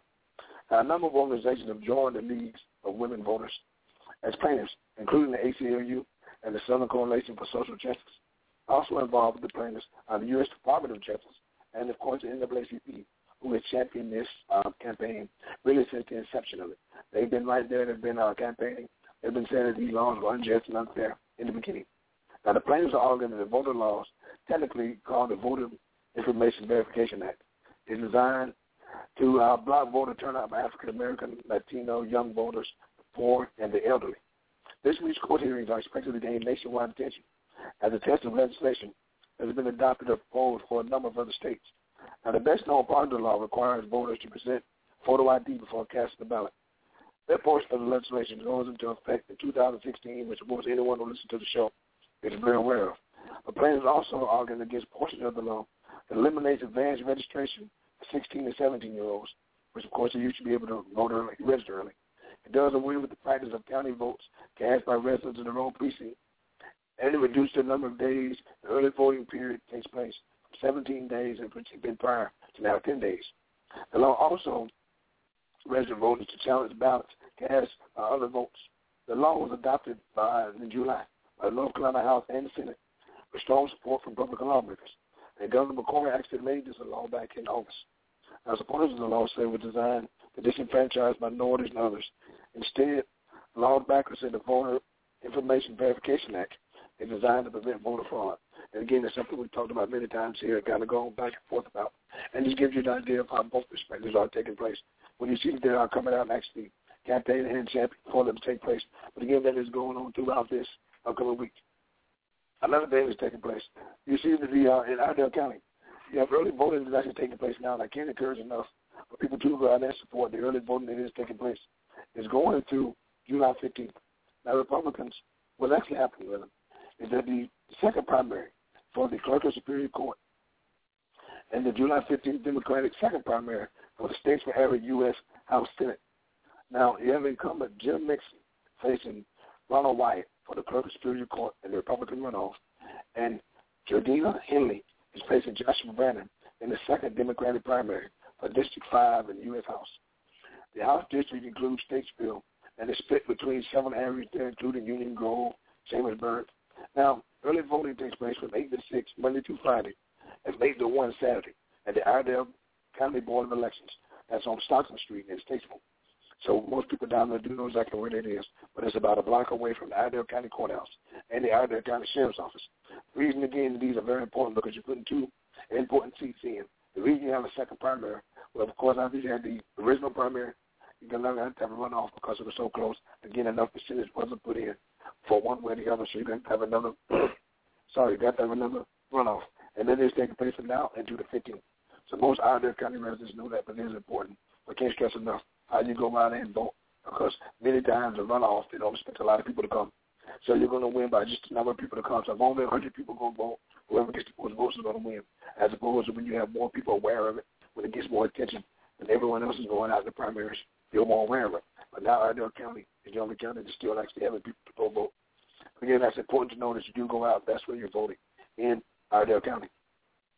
Also in Iredell County, the Iredell State for School Board, the Board of Elections, actually begins a new fiscal year in July. They begin a new fiscal year in July. So 3 new board members will be sworn in tomorrow in the committee of the whole meeting. Now, the district's going to kind of get rid of, well, I won't say get rid of.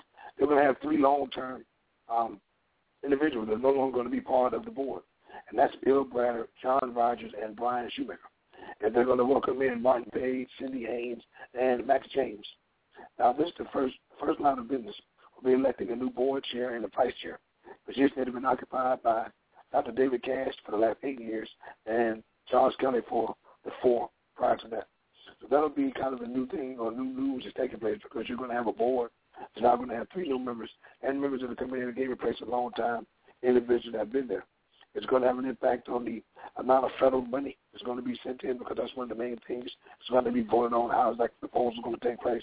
They're also going to deal with the administration of Dr. Melanie Taylor, who's going to sit in and serve as Deputy Superintendent of Curriculum and Instruction, and Rich Armstrong, who is the Assistant Superintendent of Operations.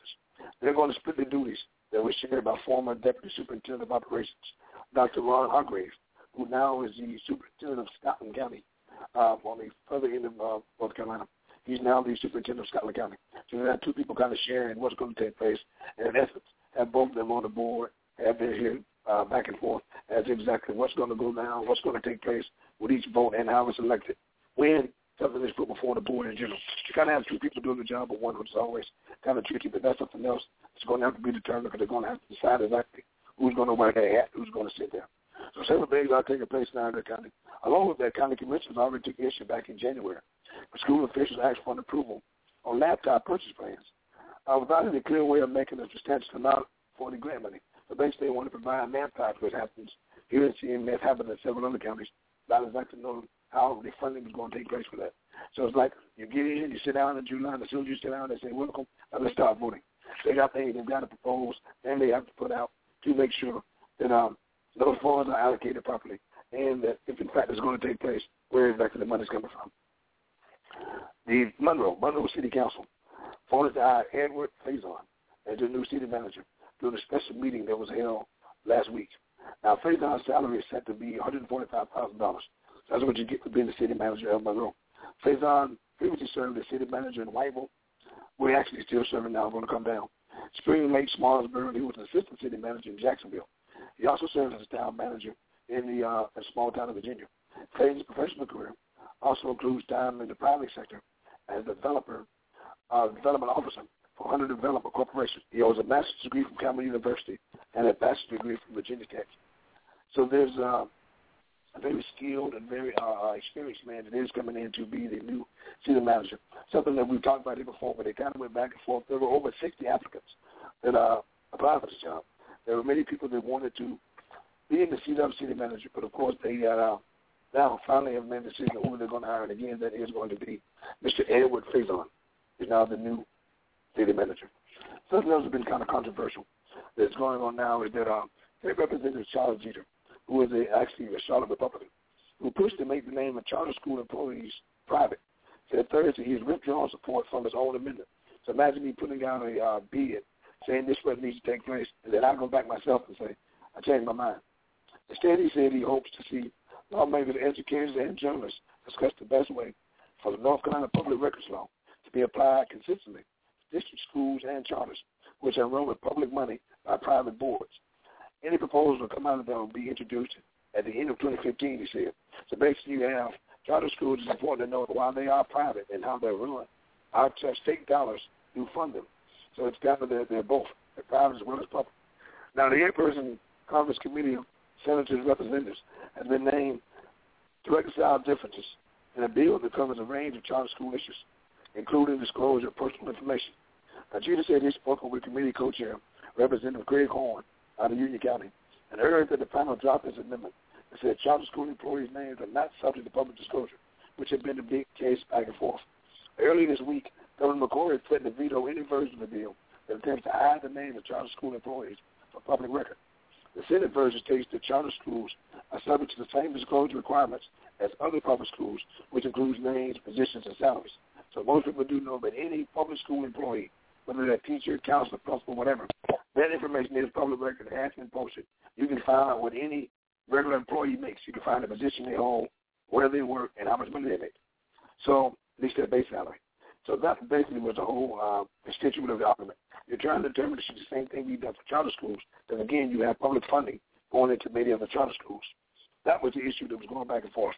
Now, prepare a block from the charter school from releasing the employee names under any circumstances, including potentially posting on school websites or responding to reference checks. Now, the thing is, you have about 22 charter schools that fall into this category in the state of North Carolina. And he said the goal was that journalists and other members of the public get all the details they want except maybe the names. Because now when journalists want to do articles or get information on it, it seems the charter schools have things to hide. And we discussed here on the show many times the kind of big controversy between being able to get your child out of a public school and put them in a charter school. About now you can get the funding where it's no longer an issue where it was 3 or 4 years ago. But now it's just a matter of paperwork of getting your child from a public school to a charter school. But to go in there, you should be able to get this information because, again, tax money is going towards it. So that's kind of the whole thing is going back and forth about what kind of disclosure. Should it be full disclosure? When exactly you should be able to get that information from someone that is employed in a charter school, exactly what their salary is. Another one of the things with that, and there's a common belief, probably a misconception, there's a lot more money put into charter schools, the salaries are higher, have better resources. That's not normally the case. It's simply a matter of where does it go. I think that should be a sense of controversy. I mean, if public money going into a private setting, so to speak, the charter school, and, yeah, as a parent with a public school student, I would say I have a problem with the charter schools getting paid more money than my public school teachers because it's still my money, still my tax dollars that's being spent on it. So did you say how that was determined? And this maybe it's been a while, or maybe you said it today, and I glazed over it. But no. Did you say? What actually taking place? I'm sorry. Go ahead. I was asking, did you explain how could that be? Yes. What happened? Well, it actually came out when it was initially introduced. The issue was journalists have done several articles. There have been several things written in the past few years about certain teachers, about their salary, how many days they've missed, when they've been to work. Basically everything about you is public record. So let's say there was something about a principal you wanted to know. You can just simply go online and find out the principal of whatever school your child might go to. Find out what that individual makes, what they've been doing, what is that. I mean, you can find everything out. That was not the case in charter schools. So then journalists and many other people brought about the question, why is that the case? Why is it someone can leave a public school, go to a charter school, and now we can't find out anything about them as far as, the information, what they do, how much money they make. That's the thing, been back and forth. Some people have left as a result of that. There are certain people that have left public schools and gone to charter schools for many reasons, but some of the reasons would be that now everything is not disclosed. So now everyone doesn't know where you work or what you make. That kind of information has not been released before in charter schools. And again, the issue was if you're giving public money to it, they should be susceptible to the same things that someone teaching at a public elementary school should be under. And that was what Charles Jeter, who again was the Mecklenburg County Republican, he initially said he thought it should not be public. But then he went back and said he thinks it should, but with certain provisions. He doesn't think it should be run exactly the way that the public schools are run, because they are private to an extent. They're public and they're private, only because they're getting funds. They would not be able to operate, most of them, if all they got was private money, private donations. They would not be able to operate. So there are public funds going into them. And that's where it's like the full disclosure law. That's where it kind of comes in. Because, again, you're keeping personal files away from other individuals that have to reveal that they're in the public schools. And, again, some people have left as a result of that because many people do have a problem with you being able to find out exactly what they make. Because a lot of jobs, especially the private sectors, you can't do that. But, again, someone who works at a public university or public school, something of that nature, you can simply go on and Google and find out all the information about them. That's been released. The Charlotte Observer does a thing on it each year. So what principals make, what teachers make. So that's how, getting back to something else we were doing, that's how you know the issue with teacher salary is where it is, because it's very well documented what teachers make in certain counties. So many times when someone's moving from one city to another or one county to another, they can see what they're making in a certain area. For instance, if you have a math teacher here in Charlotte, they want to move to Greensboro, they will look and see what the salary is and what they're making there. So it's not the same around the board, but it's similar. Based on where you are, what you teach, and what kind of school it is. And again, charter schools have not had to do the same thing before. A few other things that are making just as big a news, kind of going back off of what we are, our biggest thing, I guess, on last week, we're talking about what is now exactly happening with the new law of considering birth control, considering what all is covered by an employer and what all an employer now has to cover. We talked about now it's being said the Hobby Lobby actually come out with, they were the main leaders of a suit saying now that under religious practices, whatever my religious belief may be for my particular company, I now can withhold those rights from you as part of what's in your insurance, what you can get them, or what's covered by my company. And more than half of the privately insured women are getting free birth control under President Obama's health law, which is a major coverage shift is likely to advance. This week, the Supreme Court allows some employers, again, to opt out, but most companies appear to be going in the opposite direction. Recent data from the IMS Institute documents a sharp change even since last year. The state of privately insured women who got their birth control pills without any copay jumped to 56% from about 14% back in 2012. The law is a requirement that most health plans cover birth control as prevention at no additional cost to women actually took full effect at the end of 2013. The average annual savings for women is rounding it off to be about $270, which is a big number, according to Michael Carroll of the Institute. And basically what he did in his research, he's simply saying that now that more and more women are getting it, more and more companies are now going to provide it because, to be honest, you don't want to be left behind. You don't want to face the criticism of not being able to do it. And, of course, you don't want to lose employees. If there are 10 companies and 8 of them are providing this, then obviously some of their people don't qualify for go to one of these other companies, as well as the scrutiny you would catch for not doing it, even though you do have the Supreme Court says you do have the opportunity not to do it. You can certainly opt out based on a ruling that recently came last week from the Supreme Court. Now, the core of the law, where you have taxpayer subsidized coverage for the uninsured, benefits a kind of small number of Americans. But free preventive care, from flu shots to colonoscopies, is a divided sort of majority of employer coverage. So these things are to be provided by your employer. Expanded preventive coverage has gotten as much attention as other bonuses already insured, and the provision allows young adults to remain with their parents' policy until they turn 26. That may start to change with all discussion of birth control, so that is important. I know we didn't know that. That was also part of the new provision, that you can cover an adult child until the age of 26. Business groups and employees benefit consultants. So there's a little change in employers will roll back contraceptive coverage as a result of this new Supreme Court ruling. But the court did carve out a very close-knit several companies that are going to, again, already come out and say because of religious beliefs, they are not going to provide this. Birth control use is universal in the United States. But about half of all pregnancies are still unplanned. So getting to take the pill, they said, is the major reason. So according to their statistics, about half of all the pregnancies that take place in the United States are unplanned. But they said one of the major reasons, again, is because the pill is forgotten to be taken. It's not that women are not getting the pill, they're forgetting to take it. That's according to the medical doctors. So that's where we are as far as what all you are allowed to do. And again, everyone I would assume knows that when you do get a policy, you do start on a new job, or when something has changed, that should be one of the primary things that you do. But I guess you and I both know people that work each day, but not sure what all is covered by the job until they get sick or until they need it. Then all of a sudden they start going through the paperwork to find out what they have. Well, here's a law that just took place last week. So some women may very well be working at a company that is not going to give them any of this stuff for free because of their religious beliefs, and you wouldn't be aware of it. But again, most companies do, but there's certainly something that wants to check. Because again, this is a new law that was just put into effect last week. But as it trickles down more and more, you will see more and more companies going back and forth deciding it's just something they're going to go under the umbrella of their religious beliefs, or they're going to actually continue to provide free contraception to their female employees. So that'll certainly be a very interesting case that will take place.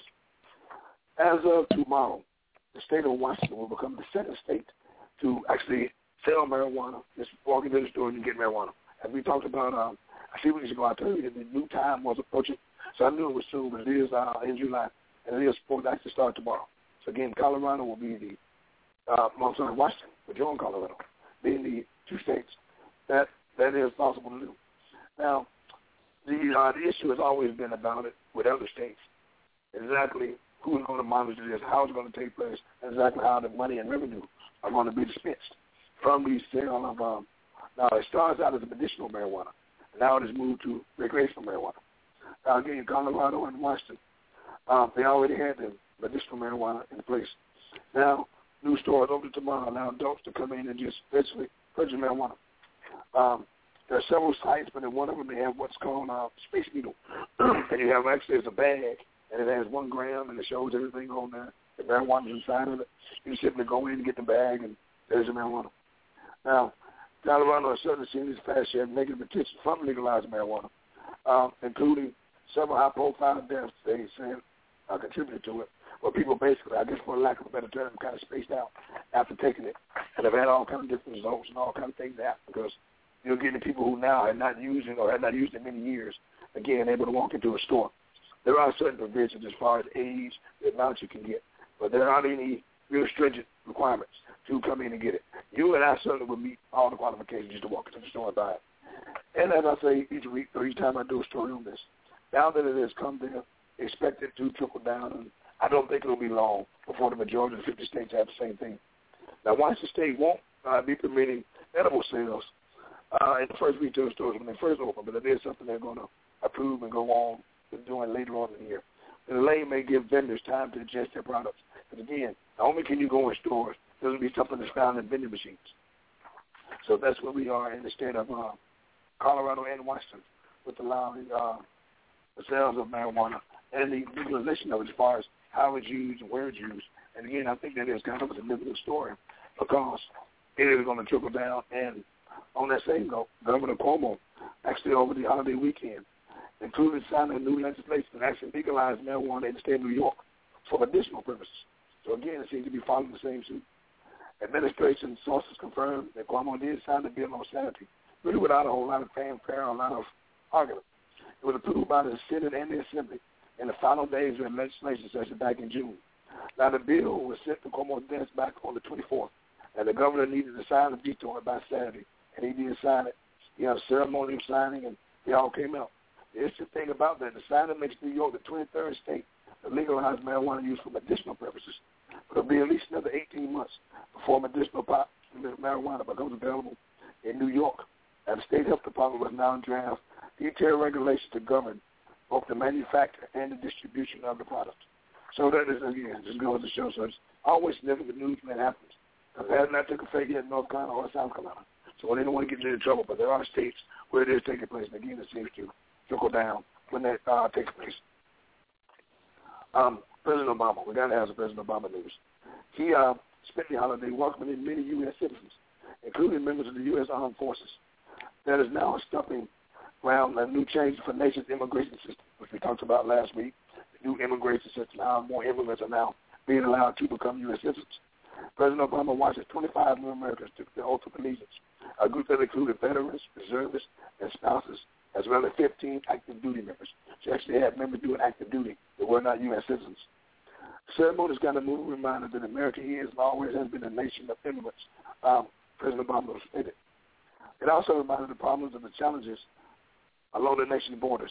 If we keep attracting the best and brightest from beyond our borders, we have a chance to fix the immigration system, which is clearly broken. And that's something that he's going back and forth. And it's something he's put out before. And now they're looking for different ways to kind of rectify it. Because what exactly happens when someone comes to the United States illegally has been a source of questions now for several years. There have been, each state kind of has a different, each area has a different. Therefore, you need more stringent rules and regulations as to who exactly will control how long you stay here, what happens when you stay here, and what it takes to be a citizen. Now, the Senate bill includes a pathway to citizenship for immigrants who are already in the United States illegally. Many House Republicans object to that provision, calling it an amnesty for lawbreakers. Republicans basically saying that once you come here, you're breaking the law. You're illegal, and you shouldn't be here. So anything you do after that, and I won't say you're a criminal, but in the eyes of many Republicans, that's how they view it. You shouldn't be here in the first place. So anything you do is, it's a criminal act, basically.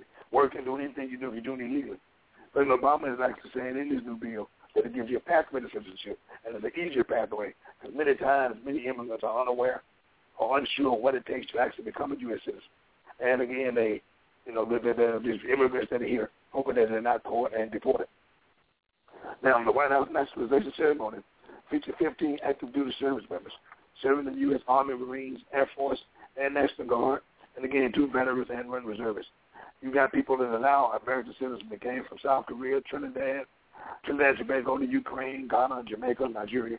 So it's great to have that opportunity to take place and have that many people. And it was actually a celebration of sorts because several things took place out on the White House lawn on Friday night, welcoming those citizens and certainly, again, making them true and full of United States citizens. And one final thing, the Columbia mayor, which we discussed, Steve Benjamin, he's now going to have to give a full disclosure on the trip he took to Florida. They paid for him back in 2010, December 10th of 2010. The trip was actually paid for by a developer of a weather construction company. So now they want to know exactly what was taking place, how much money was spent. He's got to give a complete list of a trip that he took to Orlando. Now, the man has not been charged with any crime. And right now, he's not been even testified. We talked about before the case with Jonathan Benson. That's kind of been the big story. And then the former South Carolina State University president.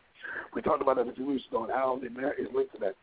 There seems to be another step to find out everything that he knows, everything that's taking place, because it's kind of unusual for a sitting officer, certainly a mayor, to go on a trip, now have to come back, something that took place in 2010, and now have to document everything he's done, how much money was spent, and what took place.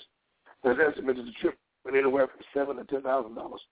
And it doesn't appear on Benjamin 2012, 13, or 14 statements of his economic interest, or seems as if only interest is given. That is hiding something. Again, we're going to certainly be updated even more so next week. Only trial is taking place with Mr. Benson. We did talk about several other things that happened to the other mayors we talked about, including former Mayor Cannon and Mayor Nagin and several other mayors we talked about. This is along the same lines. If, in fact, he had any kind of handling or doing with Jonathan Benson, it would be another, an unfortunate African-American mayor. It would be in the same category of something's going on with the money here, something doesn't look right, something doesn't seem to be right. So I don't want to cast any aspersions on Mr. Benjamin, but it seems as if that's the road that's headed down. But he's going to turn in all of his information on trips he's taken as well as one other one, and then we'll see more and more as we develop exactly what happened with Mr. Benjamin. So keep Steve Benjamin's name on your mind, because you should hear some information from him again. He is the mayor of Columbia, South Carolina, of course, the capital of South Carolina. So each week we kind of end the same way. I urge you to watch the news. Again, people have written and told me that as they start watching the news, they've seen me to be correct. And because it's almost impossible to watch it in the first 5 minutes and not see something that relates to politics. I don't want to use the old joke. They're always doing something, but it seems like they are. And it's good, it's bad, and all kinds of different things. But you're going to see something political each and every time that you look on the news, almost every day on the front page of the paper. There'll be some type of political article there. And I know many of us now read on the computer and actually get the paper. But those things you're going to see. So I encourage you to do that enough. Even just about the first 5 minutes, and certainly the news comes on enough for you to have an opportunity. There's a 5, 5:36. There's a 10 o'clock news, 11 o'clock news. So certainly there's enough opportunity to see it. Those things really enlighten you, because many times you put a face with a name. Many times when I'm reading information here, you're just hearing it and seeing it. But hearing it and not seeing it, rather. Well, in the news, you actually get to see a lot of these individuals, see some of the things that are taking place. And many of us I know are very visual creatures. So that's why I insist, really, or ask, really, that you look at the news as much as possible, certainly the first 5 minutes. As far as contacting me, as many of you have done, you know that you go to Facebook, once logging on, you go to Valerie Son, Valerie, Valerie Son. That will link you on to Talking Politics. Once you link to Talking Politics, you're going to see many of the other likes and many of the other individuals that are not only part of it, but you'll see some of the questions on there. You'll see some of these current topics that we talk about, as well as other things that are political that are posted on there. And again, you can go on your phone now, and you can download my favorite app. This needs to be said. You're going to see the little blue elephant, the elephants in the room. Once you go on there, you're certainly going to be able to see not only this segment, but all the other great segments on this show, all the other things that you're going to hear that Catherine is doing, and certainly by doing that, it also will link you to being able to hear this week's show as well as prior week shows. And again, all the other great things that are taking place on that site, on that app. So I would encourage everyone, more so than anything else we're talking about, to make sure you have that app on your phone, on your laptop, and be readily available. And again, we thank you each week for listening. And again, I do try to respond to as many questions as I can. That's a lot. All right, looking forward to you joining us next week, keeping us posted. Yeah, you're right. They're always doing something. That's what I was thinking too. I mean, it would only take like 1, maybe 2 people to get caught for me, and I would straighten up. Like, you wouldn't need to catch me. I would stop doing stuff. Oh my goodness! And then people are still saying you shouldn't be here. So anyway, big ups to President Obama for making steps and making it more comprehensible for people who didn't get it before. How do I stay over here legally? Because if it's not in their language and they don't know, how can they do it the right way? They're just being judged. But it's so much is happening. But, yeah, you said it. That was a joke, but it's sad and true and funny at the same time. They're always doing something. We'll see you back here on next Monday with more in politics. And I'm still plugging for more political time. One day I'll wear you down. One day. We're working on it. We're getting it. We're working on it. All right. Until next time. Thank you for joining us today. We hope you've gained something from what has been shared.